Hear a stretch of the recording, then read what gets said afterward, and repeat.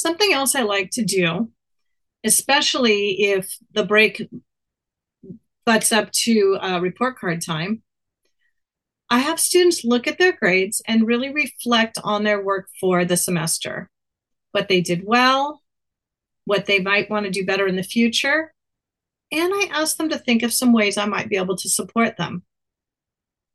I also like to ask them which activities in class they found the most beneficial and which ones they really didn't feel helped them very much. Now, as a teacher, you have to be very careful when you ask those questions. Sometimes you might not like what you hear, but students are very honest.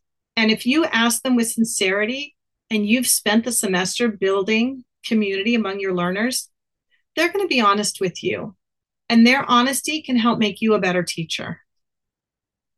One year, when I asked students these questions, one of the girls wrote, "I like that you don't have a teacher's pet." And I was kind of, what do you mean I don't have a teacher's pet? I mean, I know what a teacher's pet is, but I'm like, what do you mean?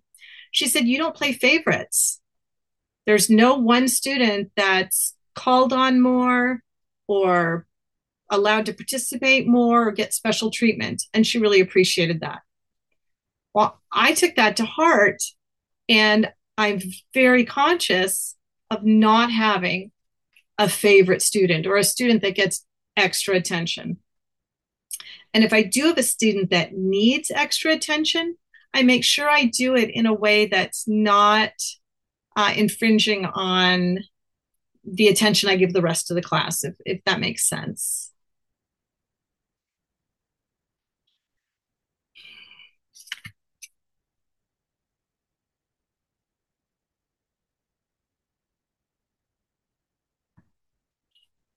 Back to the party idea. One year, my students really wanted a pizza party. So I planned a week's worth of lessons based on pizza. We used pizza for fractions. We used pizza for layering. They built pizzas with Google Slides and learned about the layers and how to layer elements.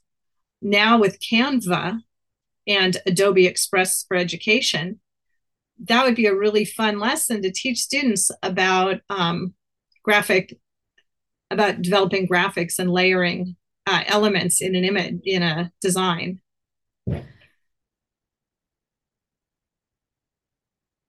And then on Friday, then we had to figure out how much pizza to order for the class and what toppings we were going to have. So the students did surveys to find out the favorite toppings.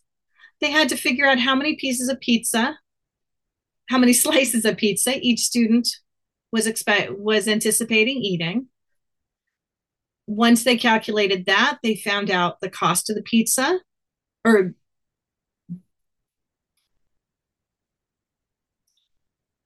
then they had to calculate the cost of the pizza, and they had to decide where to order it from.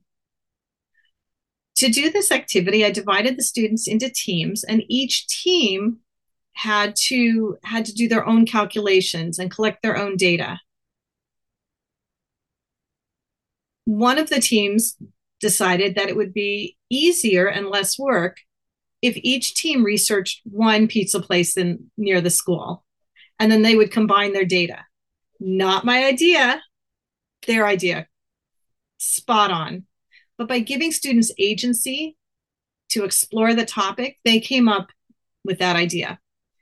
Once they had all the prices and the costs and the cost per student, because I was asking students if they could donate towards the pizza, that would be great. If not, I'd cover the balance. But they figured out the costs of the different pizza places. But a couple teams added information along with the cost about the quality of the pizza. So one team presented the restaurant that they had researched. They showed the cost, and the cost was very reasonable, definitely on the lower end.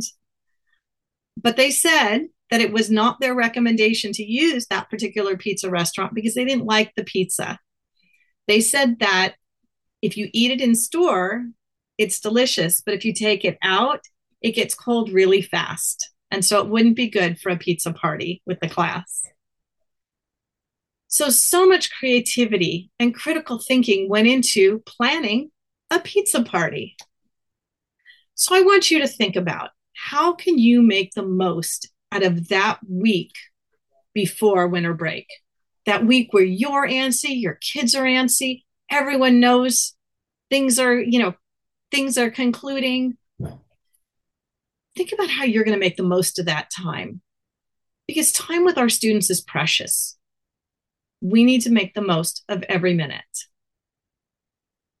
And once you conclude your week, I hope you have a peaceful and a relaxing winter break.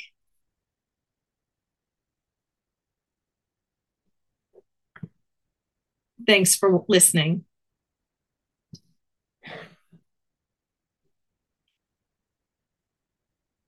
And when all the craziness is over and you shut off the lights, I hope that you'll take time for yourself, relax, recharge, and do something fun on your winter break. Thanks for listening.